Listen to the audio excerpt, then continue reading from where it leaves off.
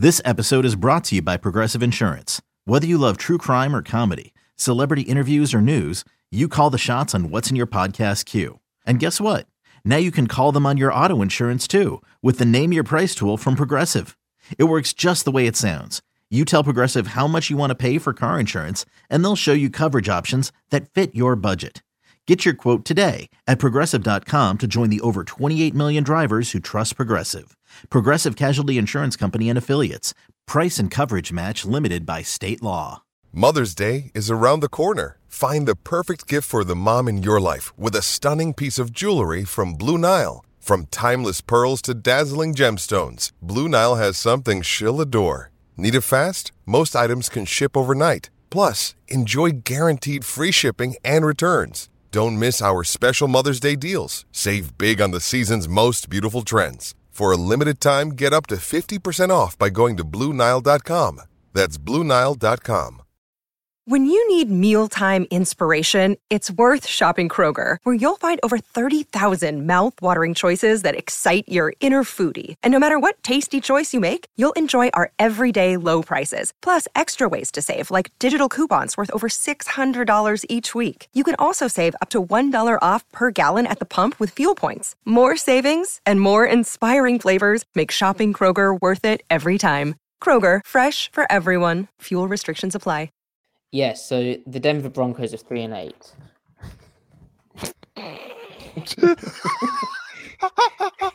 Okay. Yeah. Yeah. All right. Sure. Yeah. Yeah. They are. That is fact. That is fact. Yeah. Since we last spoke to you guys on this news show, the Broncos have played 2 games and they've lost 2 games. Yep, they have. Yep. Yep. And I have watched both games, by the way. What? In full. No. In full. Why? Are you okay? I'm definitely not a hater. I just want to make that part clear. Yeah, because that is here, quite folks. toxic. Yeah, I wouldn't be toxic. I'm not a hater. You know, I'm very curious to see one of the most interesting teams in the NFL this year, and that is the Denver Broncos. I mean, they have a great defense. You know, that's what I'm mostly watching for, of course, right? Mm-hmm. Best defense in the league, at least, you know, top 3 unit in the entire NFL. Well, they're a lot of fun. They're a lot of fun to watch. Well, yeah, they did. Lately, though, not as great. They gave up some points to Sam Darnold and the Panthers. They gave up some points to the Raiders, but hey, you know, Matty, so did the Seahawks. In fact, the Seahawks gave up like 19 more points than the Broncos did to the Raiders, but we won't talk about that. But you know, that's mostly why I'm watching, right? You know, just to respect some good defense, you know, and that's about it. You know, unfortunately, on the other side of the ball, that part is like completely unwatchable right now. But you know, I'm watching, you know, doing my due diligence, not being toxic whatsoever. Just, you know, I wouldn't be a real football fan if I didn't watch the whole game. You know. Yeah. So I'm respecting it, even though it's really bad. I'm respecting it, and. You know, I'm totally not having a good time. Totally not laughing my ass off whatsoever. No. Totally not pointing and giggling. None of that. Just, you know, watching, observing, and yeah. So they'd be 9-2 if they'd scored at least 18 points on offense. God, they're really bad. And the big thing about these last 2 weeks, I mean, we know that the offense is a complete mess. But the big thing about these last 2 weeks is the defense, I think, has finally had enough. Mm-hmm. That Raiders game, the defense was lights out again. And then they just melted down. Like, they got worked by the Raiders. Surtain got on a good concept. McDaniel saved like his best 2 plays to get them. But like they just completely bottled that. And then the Panthers game, the defense wasn't recognizable from the the first few weeks, first half of the season defense, really. I think they've had enough. Yeah, particularly the run defense. Run defense was not good. They had quite a few busts there with Foreman. So Yeah, it's starting to fall apart, and you're seeing the defense is I mean, it's just out there now. It's worn thin on them having to try and carry that team. Mike Purcell, I think, made it pretty clear to not just Russell Wilson, but the entire audience watching and those that have seen it on Twitter that that locker room is fed up with what's going on with the Denver offense. And I mean, I can't blame them, right? Because it was truly awful on Sunday against the Panthers. And this is a Panthers team that is obviously playing a little bit better as of late. You know, they gave the Ravens offense quite a few problems the week before as well. And Maddie, you and I were talking about it, and we think that, you know, maybe they'll give the Seahawks a little bit of an issue as well next week. But there's no excuse for what this offense was doing. I think Russ, I forget how many completions that he had, but he only had like 72 yards through the first half. They were not moving the ball downfield at all, and he was really out of whack downfield as well. It was really unlike him. A lot of balls that were just way off down the field. His completion percentage on the season is 58.9%.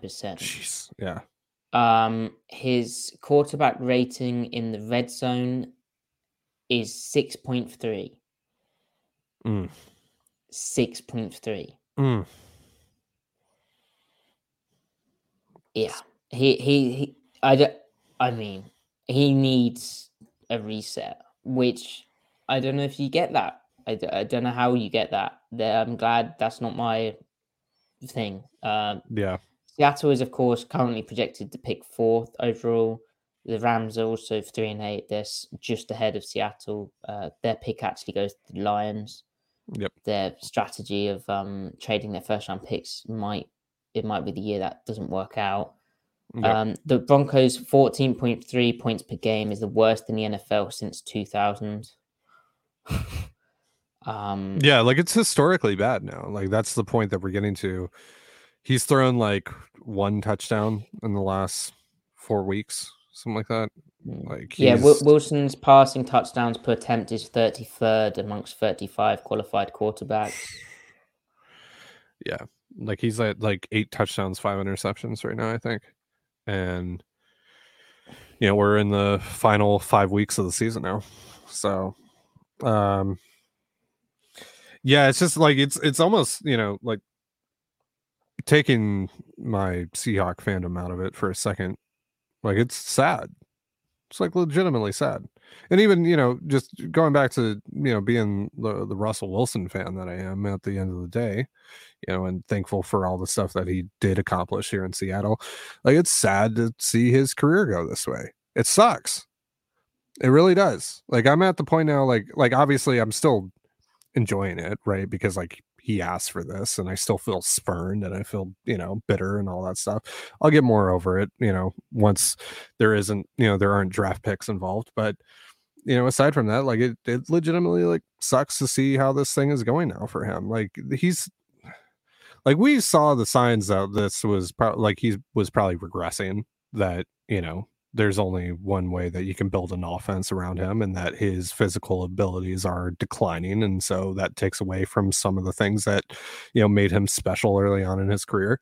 But I didn't think it was going to be this bad. I didn't think it was going to be historically bad.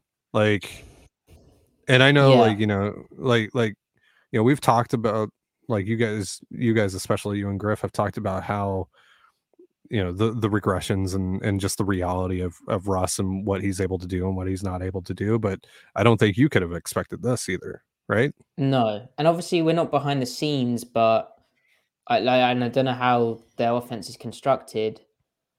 But like the 2-back stuff they ran in week 1 against Seattle, and obviously Seattle's had their issues defending 2-back, and they did against Denver too in that opener.